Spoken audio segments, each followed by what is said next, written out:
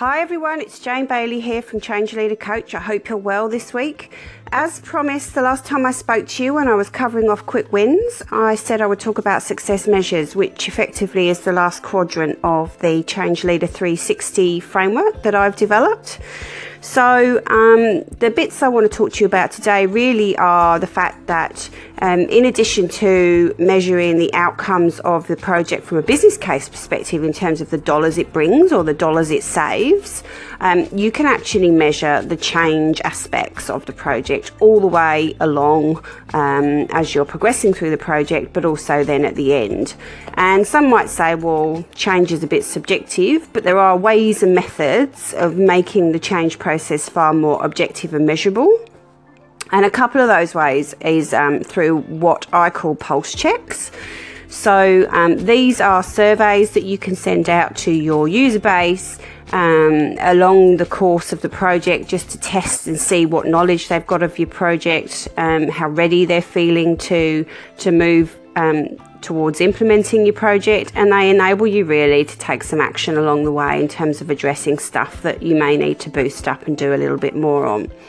Similarly, at the end of the project, when you've actually implemented, which I think I've previously spoken about, I don't really define as the end. It's almost the start. It's when the rubber hits the road. But this is the point at which you can actually do some other things around measuring change adoption. So again, you can use surveys, you can see how people are feeling about the project, see how they're feeling about their skill set in certain areas that you're expecting them to have upskilled in. And you can also use some system metrics. If they're using new systems, you can actually build into your project an ability to measure how much they're actually using the system and track that over time. So those are just some of the ways which you can measure the change. And I'd argue that they're really good things to do before, I guess, you start focusing on the business case outcomes, because they're really more like your leading indicators of how well people are likely to adopt and implement the change, and they enable you to take some steps up front to actually do something about it if that's the case.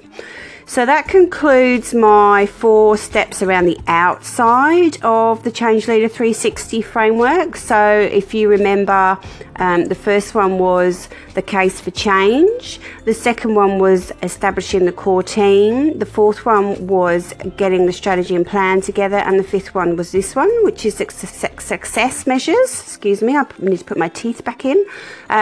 So next week, what I'm going to be covering off is more of the intrinsic factors or the behaviours that you would need to see from a change leader. So the stuff that's sitting in the centre of the framework. So I look forward to sharing that with you, and I hope you have a great week in the meantime. All right, take care. Bye-bye.